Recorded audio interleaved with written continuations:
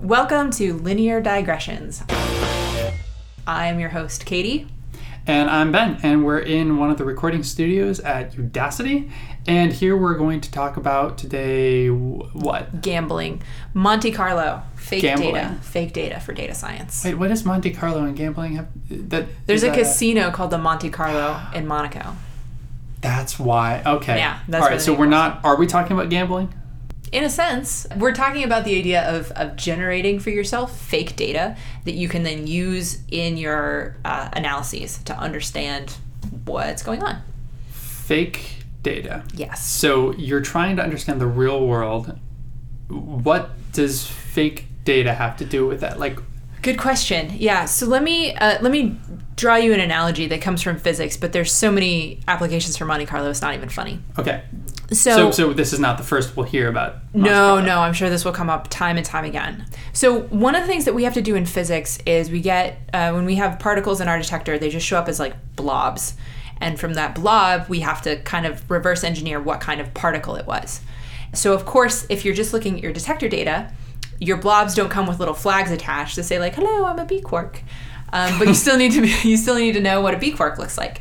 So what we do is we use the laws of physics. We program them into computers. We say if you have a B quark in a particular type of particle interaction, you simulate it sort of going through the detector. What does it look like? And in this fake data that you've generated for yourself, your Monte Carlo, it does have that little flag. This is like, hello, I'm a B quark. And then you can use that to train a supervised learning algorithm that will do particle identification for B quarks for you. Let's say you have a river that has rapids in it, and you put a rubber duck in the top of the river, and then it's going to take some weird path through the rapids, and each time it goes, it's going to take a slightly different path. But I bet if you had 1 million rubber ducks, they would start to carve out sort of little trails that go through the rapids, right? And so you might have some rules about you start at a certain place, and then it goes down to the first rock, and it can either bump to the left or it can bump to the right, and it'll do each of those with some probability, and then it, depending on which one it picks, it hits another rock and it bumps to the left or it bumps to the right. This would be a little bit more of like a Markov chain Monte Carlo, where each step is sort of a little bit independent of the previous one. But so it's like a little probability map at each juncture. Right. Like I could go this way or I could go that way. Right. And so in the particular type that we use in physics, we just use the laws of physics to figure out sort of what those decisions are and how it decides to make its little path. And the laws of physics that we know are constructed from previous experiments that have been done. Yeah, so it's a big bootstrap process. Wow. So we've built up this relatively complex understanding of our world around us, including things at really high energies, like what happens in a particle collider. Yeah. And from there, you generate a bunch of fake data. Right. Now, I still don't understand how that's useful to me. So the thing about the fake data is, like I said, it has labels attached to it in a way that real data doesn't.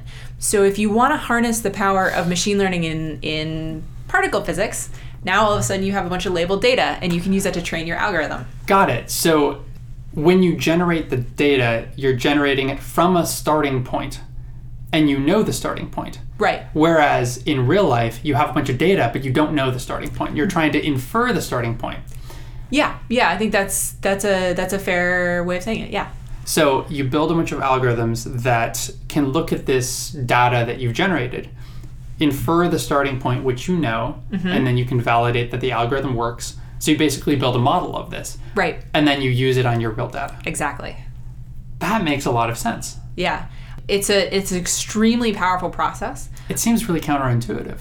It seems it's kind of backwards, and as it turns out, as a physicist, a lot of my job is actually validating that the Monte Carlo is being faithful to the underlying physics, because there's a lot of places where these simulations can go wrong, and so you have to really understand your Monte Carlo, and you really have to trust it. Very often we don't understand the fundamental laws of physics sometimes as well as we should. So we can't just like turn on a computer and say like, give me physics. We have to make some educated guesses about what that should look like, and then based on those guesses, we have to validate that we guessed correctly. So how much of the time would you say, this is kind of a difficult and unfair question, but how much of the time, like a lot or a little or kind of 50-50, would you say that people are dealing with Monte Carlo kind of like these fake sets of data versus actual data? Oh, gosh. Most of the work of an analysis is done on Monte Carlo. Really? Yeah. So we do something very often in particle physics called blinding, which means that you don't look at your real data that comes out of your detector as opposed to your Monte Carlo. You don't look at your real data until you've demonstrated that the entire analysis works end to end and you know exactly what's going to happen at each step. And you have to prove using your Monte Carlo and using a set of what we call like data-driven control regions that you know that you're right. And only then are you allowed to open the box and actually look at the data. And the reason that we do that is because if you don't do it that way, you can accidentally end up sort of peak sculpting. You can contaminate your results, basically. Right, you bias yourself.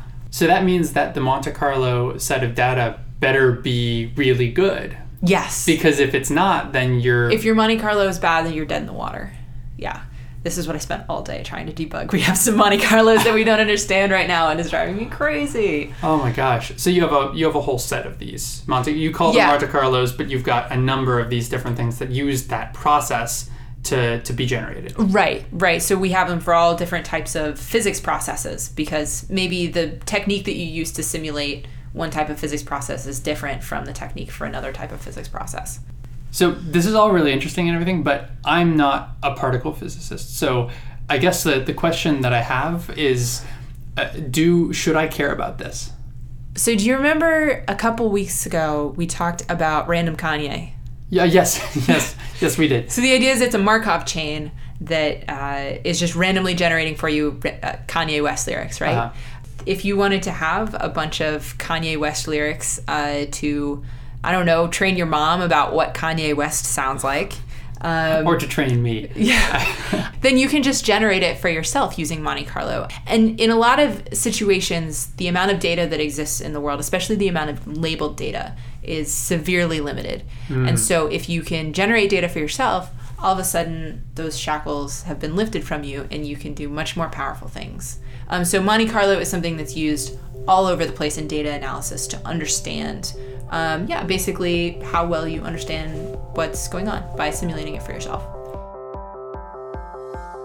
Linear Digressions is a podcast about data science and machine learning, produced and recorded in the studios of Udacity, a company dedicated to education. We've got some awesome courses made by people like Katie and me in data science and other tech fields. We should also remind you that all views expressed during this program were those of the speakers and not of Udacity. This is a Creative Commons endeavor, which means you can share it any way you like. Just tell them we said hi. To find out more about this or any other episode of Linear Digressions, go to lineardigressions.com. And if you don't mind, leave us a review on iTunes so other people get to listen to this content too. Thank you for being here. And we'll see you next time.